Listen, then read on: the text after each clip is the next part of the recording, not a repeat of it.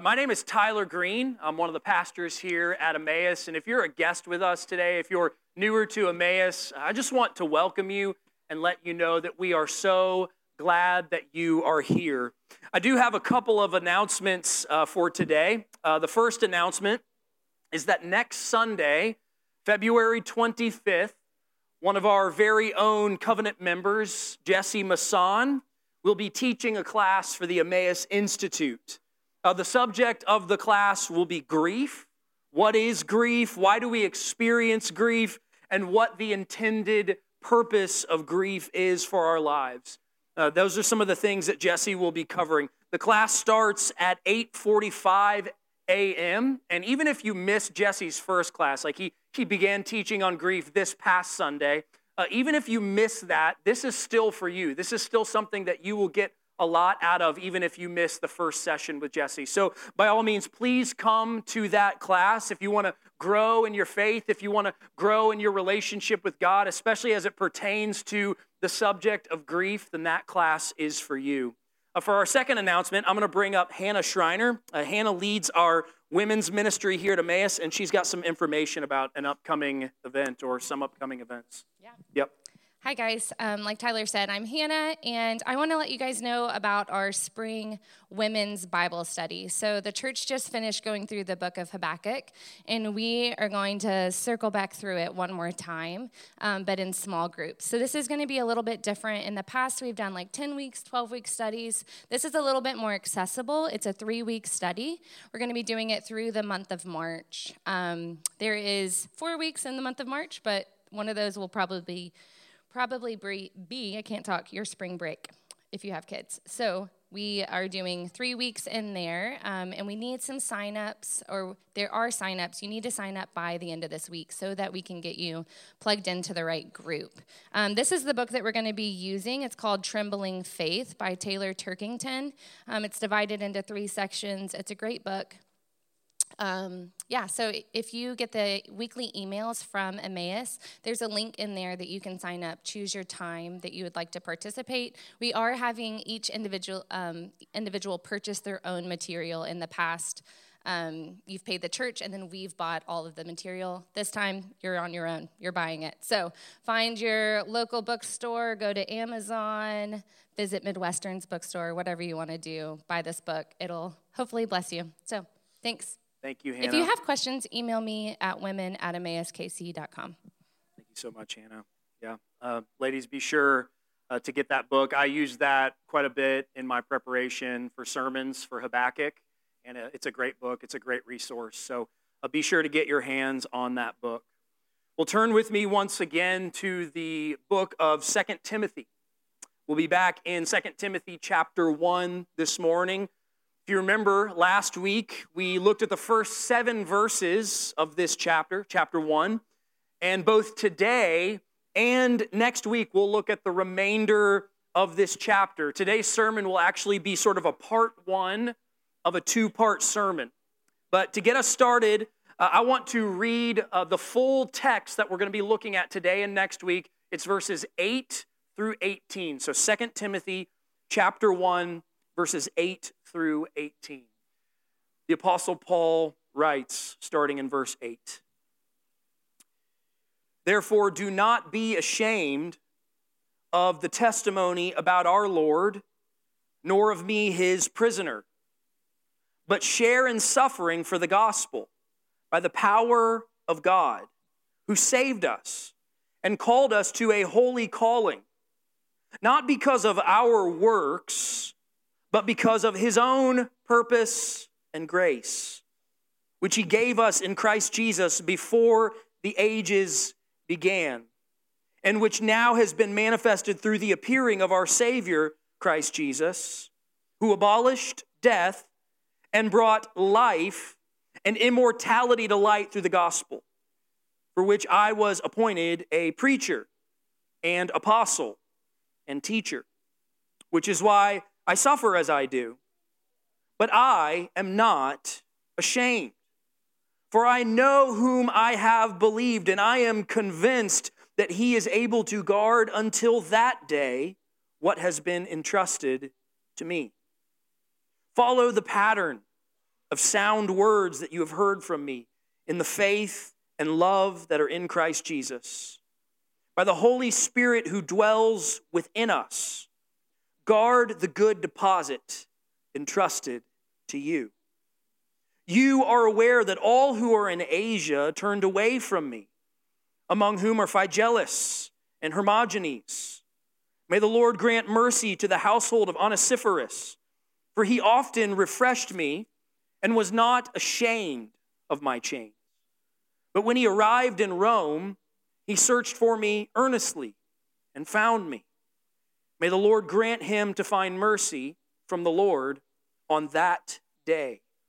And you well know all the service he rendered at Ephesus. This is the word of the Lord. The bride of Jesus Christ is no stranger to suffering.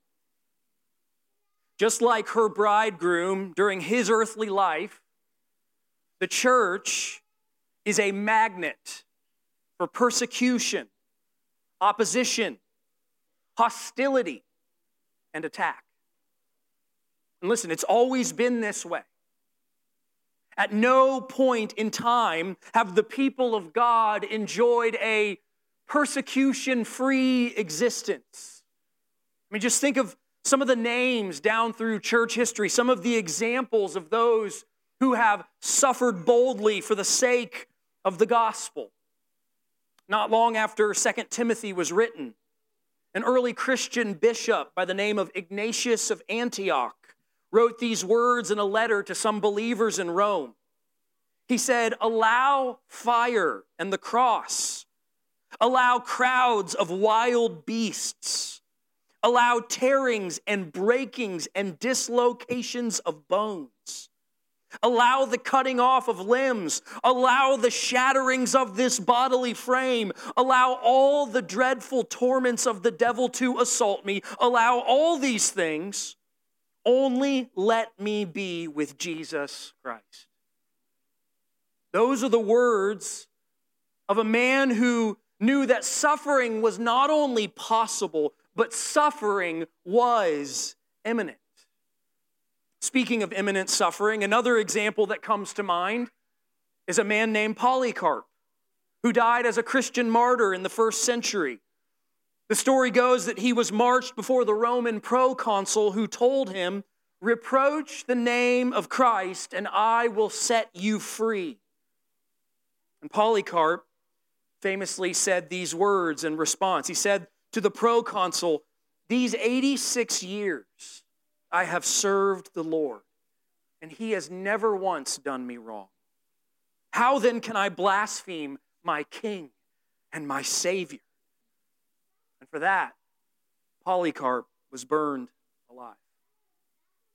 Or what about the years of the Protestant Reformation? During this time, Luther lived most of his life as a wanted man, and Zwingli was executed by Roman Catholic soldiers. Then there's John Wesley and George Whitefield, who often preached the gospel while being jeered at and threatened by angry mobs.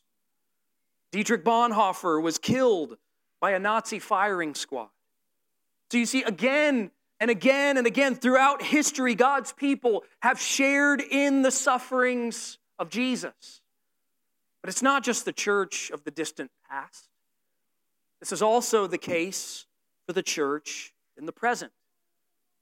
There are Christians all over the globe who are being persecuted even as we speak, in places like China, Iran, Nigeria, and North Korea.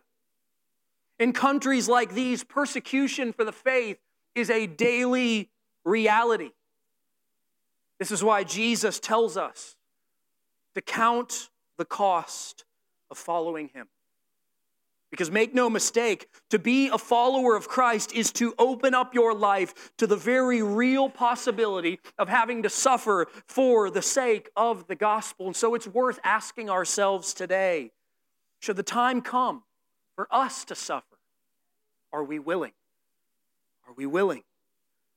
That is a cost that we must count. And no one knew that cost better than the Apostle Paul. In fact, Paul describes his sufferings for Christ in the book of 2 Corinthians chapter 11. He says, I've experienced imprisonments, countless beatings. I've been near death. Paul says, 5 times I received at the hands of the Jews 40 lashings. 3 times I was beaten with rods. Once I was stoned. 3 times I was shipwrecked. And Paul just goes on and on like that for several verses. I think it was Bonhoeffer who once said that suffering is the badge of discipleship. Well, if that's true, then I imagine Paul is a sort of overachieving Boy Scout who's covered head to toe in badges. I mean, you think of everything that Paul went through, everything he endured, all those excruciating events, all those horrific experiences, and it makes you think this guy deserves to retire, right? Give the man a nice pension. Plop him down on a beach somewhere with a pina colada and let him live the rest of his days in peace. But that's not how it ended for Paul.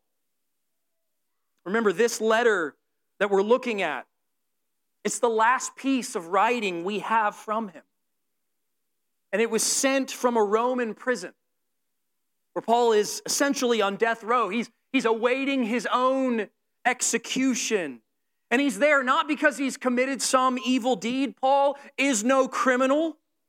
No, Paul is an apostle who has spent years bearing witness to the gospel of Jesus Christ. And yet, as Paul has preached the gospel and ministered to countless people, he has experienced suffering time and time again. He suffered even to the very end of his days. And he alludes to this, starting in verse 8, where Paul is taking what he has learned from his years of ministering in the midst of persecution, and he is sharing it with Timothy. He's imparting it to Timothy because he knows what is ahead for Timothy. More opposition awaits. More persecution is going to come. It's not going to slow down anytime soon, and Timothy is not going to be able to avoid it. No, just like Paul, his mentor, Timothy will have to suffer. And so Paul wants him to know one thing. And that one thing happens to be our big idea for this week and next week. Here it is. Since everything we need is found in the gospel, we can boldly share in suffering for the name of Jesus. That's what's really at the heart of this text. Paul begins in verse 8 by giving to Timothy the central imperative, the primary command of this passage. Share in suffering. Share in suffering. Now, it's easy for an audience like this to hear that and to think, well, you know, I get that Paul was suffering, and I get that Jesus and the apostles had a lot to say about this particular subject, but are you forgetting where we live? I mean, this is the United States of America. We have religious freedom. We have a constitutional right to worship according to the dictates of our conscience. So how can this possibly be relevant to us, to people like us? Well, there are 2 ways that I believe it's relevant. Let me just say a couple of things about what this means for us as 21st century Americans. The first thing I want to say is that we are commanded by Scripture to willingly associate with those who are suffering for the gospel around the world.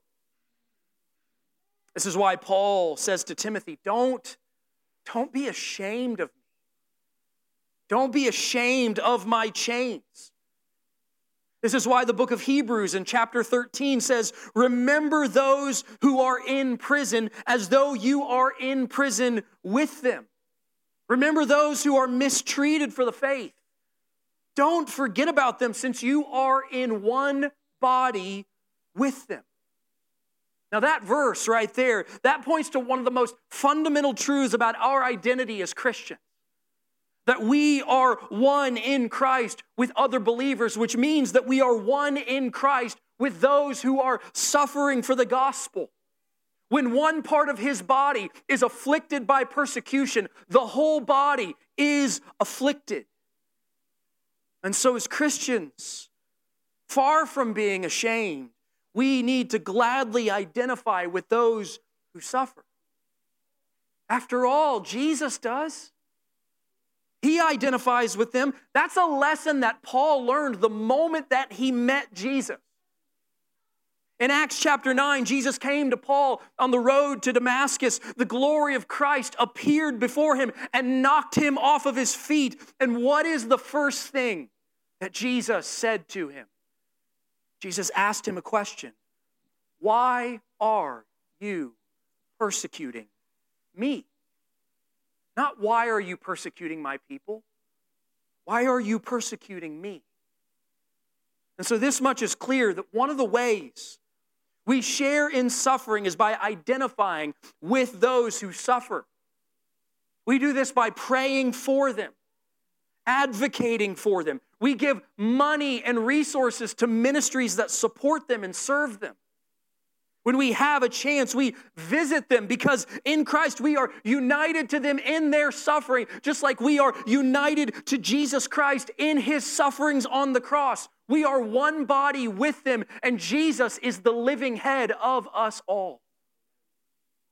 So that's the first thing I want to say. The second thing is we need to be so filled with the power of the living God and so filled with affection for his gospel that when suffering comes, we are ready. Friends, we don't know what the future holds. There are no guarantees that the America we've always known will be the America of the future. We don't know what the world will be like in 10, 20, 30 years. I mean, you look back at where things were in our culture 30 years ago and you realize things have changed an awful lot. So who knows what other changes are up ahead? Who knows what other changes are on the horizon? And if there is suffering in our future, we should not be caught completely off guard by it. This is what 1 Peter 4, verse 12 tells us. We should not be surprised at the fiery trial when it comes, as though something strange were happening to us. What Peter is telling us is that as Christians, we should be ready. And listen, not ready in the sense that we're dreading the future, that like we're wringing our hands or gritting our teeth and waiting for the very worst to happen. Peter's talking about being ready in the sense that we are treasuring the gospel. We need to be ready in the sense that we are depending upon the power of our God each and every day so that when trials come, when sufferings come, our hope and our joy are rooted in Jesus, not in our circumstances. Which is why looking at this text, what I want to do is I want to give you 4 truths about the gospel that will sustain joy, confidence, and hope for all who share in suffering. I'll give you 2 of these truths this week, and then we'll look at the second 2 next week. In verse 9, we find the first truth about the gospel. It's the truth of the gospel's predestining grace. Look at what Paul says. God has saved us. God has called us to a holy calling. But then Paul makes sure we know something else. He wants us to know that our salvation, our holy calling, these things are not because of our works, but rather they are according to God's purpose and grace, which he gave to us in Christ Jesus. When? Before the ages began. So what Paul is getting at there is he's saying if you're a Christian, if you're a follower of Jesus, your salvation did not begin the moment that you believed in Christ for the first time. Right? It did not start with your conversion. Your salvation did not begin in Genesis chapter 3 where the fall of humanity took place and God promised to send a Savior who would rescue the world. That promise is glorious, but your salvation did not originate at that point either. Because you see, the gospel of grace is not some divine contingency plan. It's not as if God made the world hoping it would all work out, only to find that things fell apart, things went off the rails. And so God, he enacted the gospel of grace to put things back on track. God's trying to stuff that genie back in the bottle.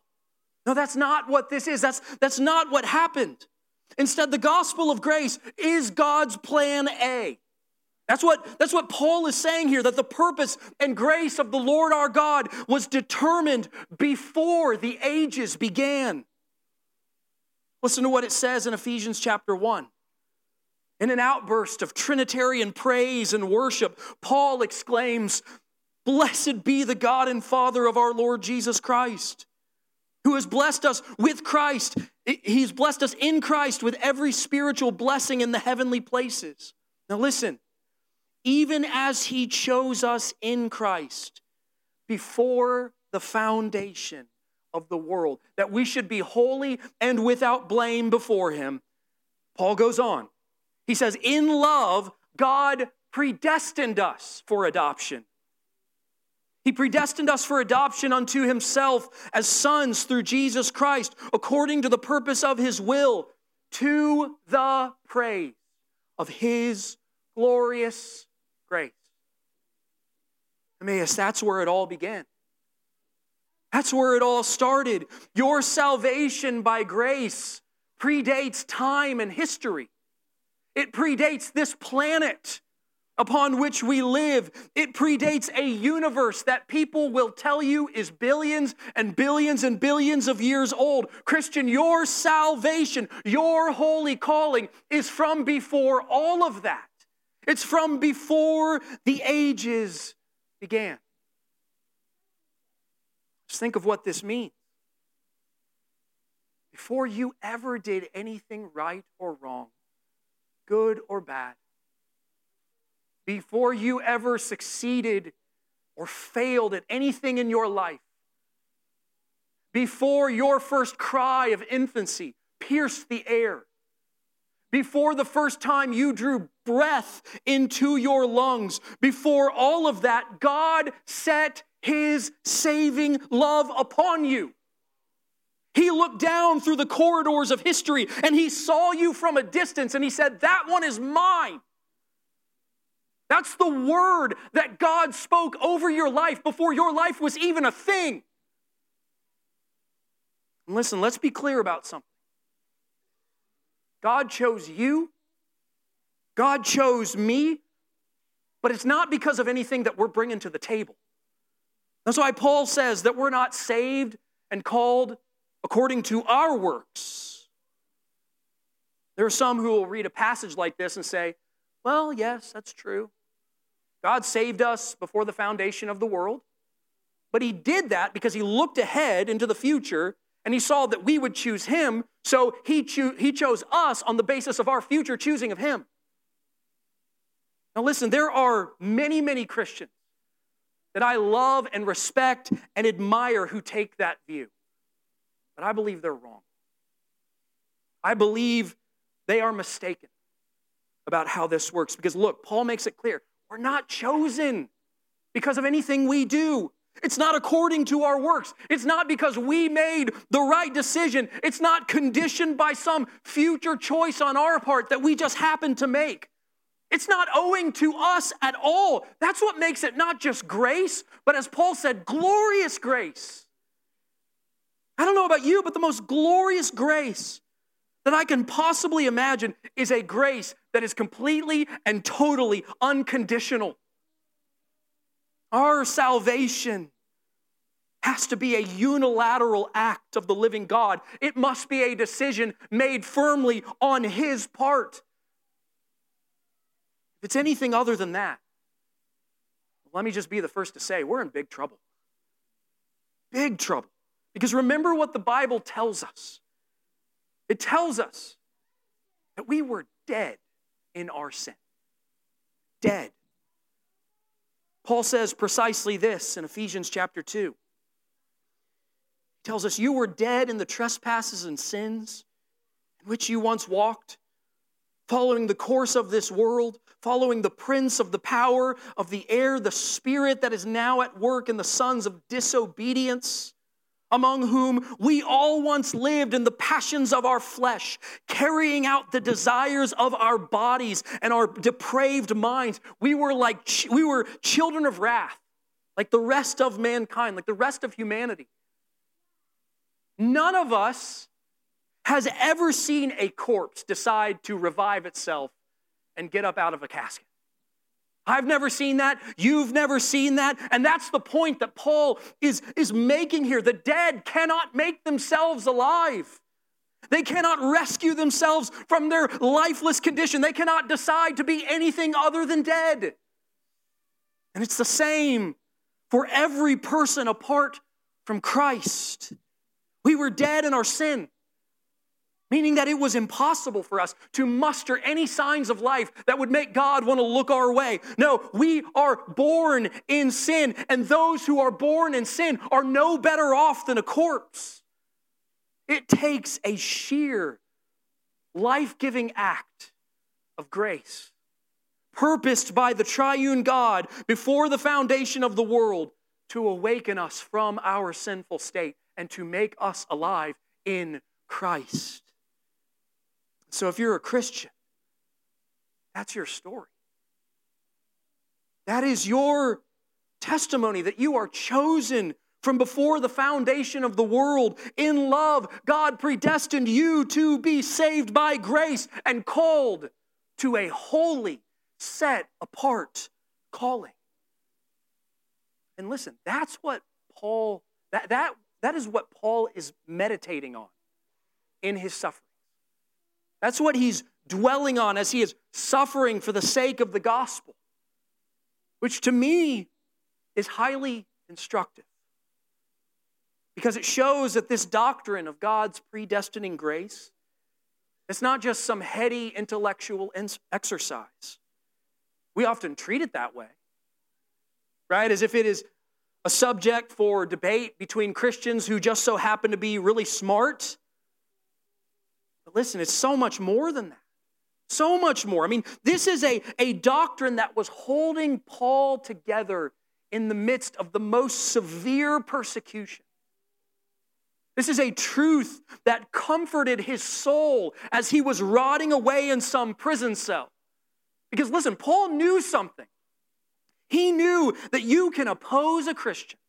You can take his livelihood. You can take his quality of life. You can beat his body. You can lock him away. You can even kill him. You can take his life. But there is one thing you cannot do to a Christian. You cannot change who and what he most fundamentally is. Because a Christian is saved. A Christian is called. A Christian is adopted by God. And no matter how harshly you persecute that Christian, you cannot unsave him. You cannot uncall him. You cannot unadopt him, because that is a decision that has already been made. It was made long before any of us were here, and it will remain long after we're gone.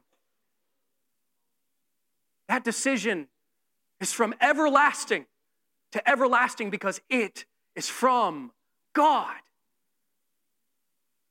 It is the grace of God the Father, purchased for us in Christ the Son, and applied to us by the powerful working of God the Holy Spirit.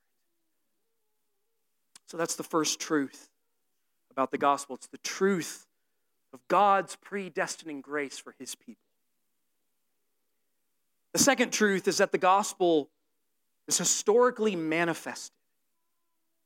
Just look at what else Paul says, starting in verse 10. He says that our salvation was given to us in Christ before the ages began. That's verse 9. And in verse 10, he tells us it has now been manifested through the appearing of the Savior, Christ Jesus. So we've seen how your salvation originated from before the world's founding. It was before all time. However, the grace of God also appeared in time so that the salvation of God would be brought to you and me. This is what Paul tells us also in the book of Titus, chapter 2, verse 11. He says, the grace of God has appeared, bringing salvation. And how is it that this grace appeared? Well, we know it appeared to us in a person. It appeared in the man, Jesus of Nazareth, in his advent, in his earthly life. So the God who predestined us to be saved is also the God who came down to us and who took up unto himself our human nature. So that in Christ Jesus you have one person in whom are united two distinct natures.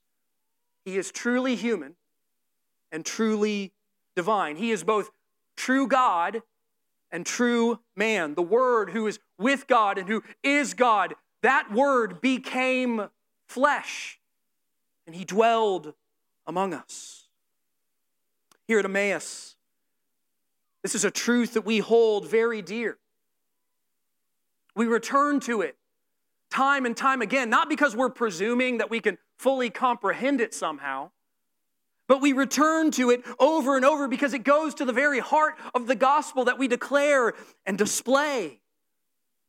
This is why one of the things we do so often when we gather as a church is we say the Nicene Creed together, because the Nicene Creed gives us a chance to confess what is true about Jesus. It says that he is God from God, light from light. He is true God from true God. Yet, for us and for our salvation, what did he do? He came down from heaven. The grace of God appeared and became human. That's what the creed tells us. And in verse 10, Paul tells us why. He tells us that the Son of God appeared in history. He became human for two reasons. He became human to abolish death and to bring life and immortality to light through the gospel. So if there's one thing that is constant, unavoidable throughout the history of the world, it's death. That's why we often talk about death and taxes, right? Because the taxes part, that's kind of a joke. I mean, you should pay your taxes, okay? You need to pay them. But that's kind of a joke, right? Because like the taxes part, that's kind of real, but the death part, that's very real. Right? That is a very real thing. The number one inescapable fact of human existence is death. You can't get around it. Right? Everybody dies. Every last one of us will have our expired, decaying bodies put into a box. Your family will gather around you, and they'll gather around the box, and they'll throw dirt on it. And then they'll all go back to the church fellowship hall and eat macaroni salad. That's just how it is in a fallen world. I'm talking about death and macaroni salad. Stuff's gross. Sorry if you like it or if your grandma has a recipe or something. But it's true. Death, that's how it is. It's unavoidable. It's inescapable. And this was the reality that Paul was confronting face to face.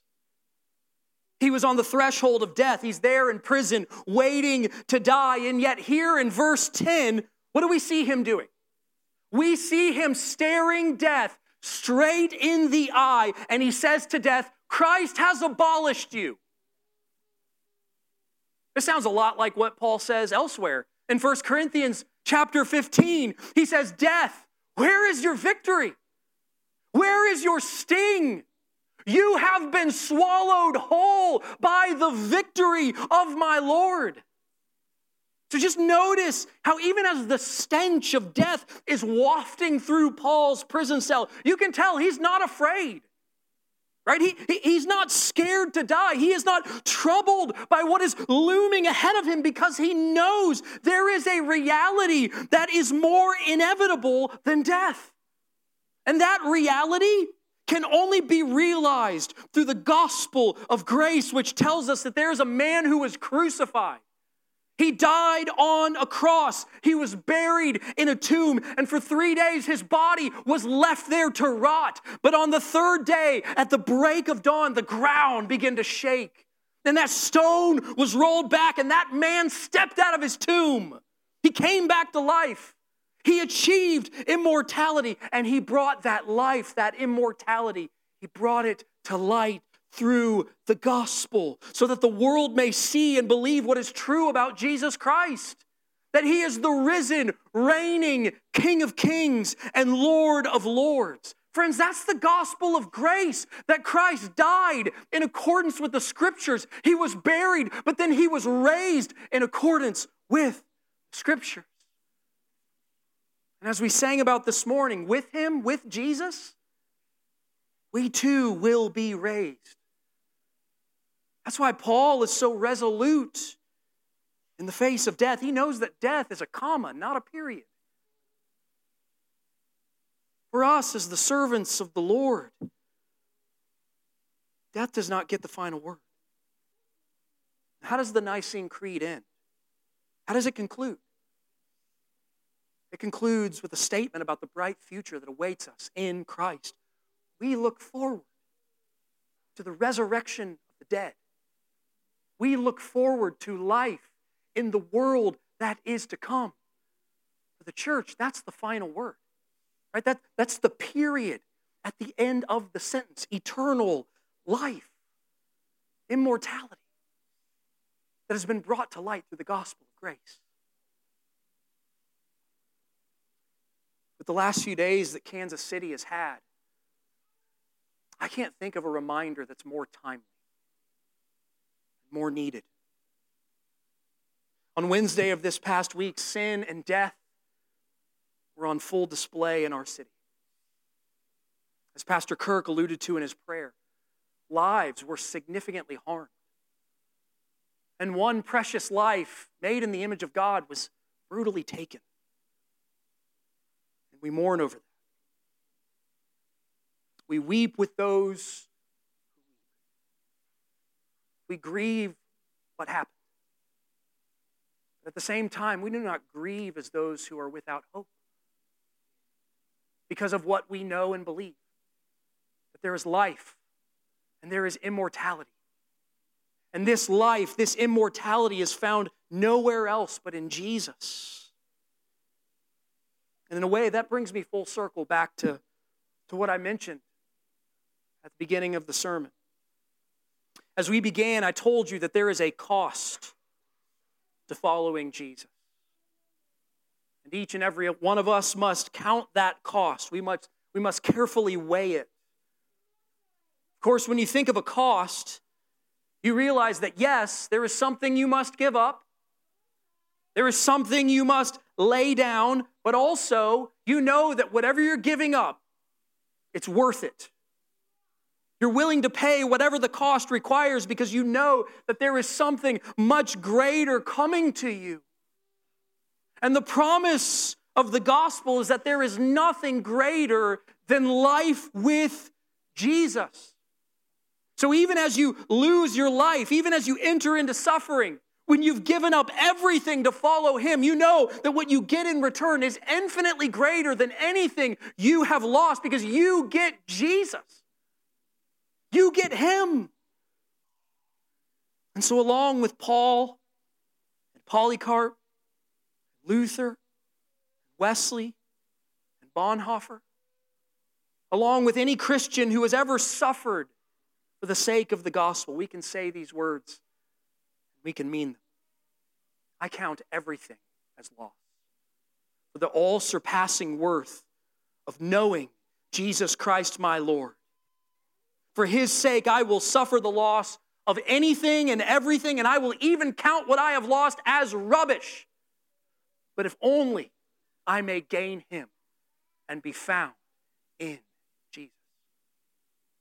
Remember, friends, because everything we will ever need is found in the gospel of grace, we can boldly share in suffering for the name that is above every name. Will you pray with me?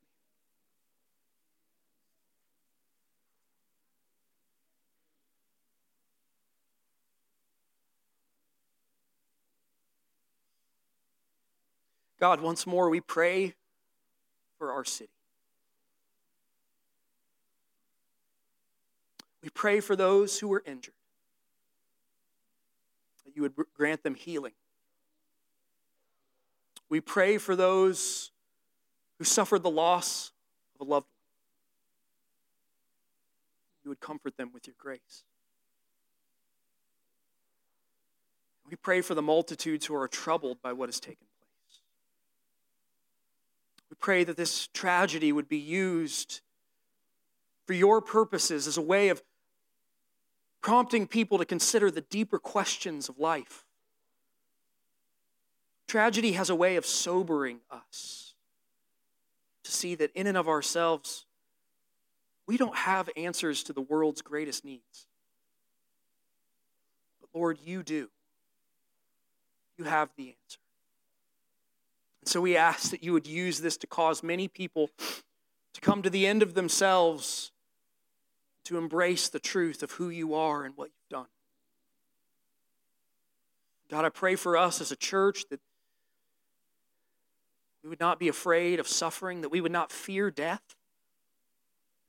But Lord, make us boldly faithful to the truth of the gospel.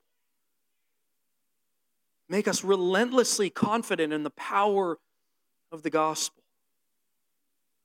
And as we look to Christ revealed in the Scriptures, Lord, make us fall more deeply in love with the Lord of the gospel. In His name we pray these things.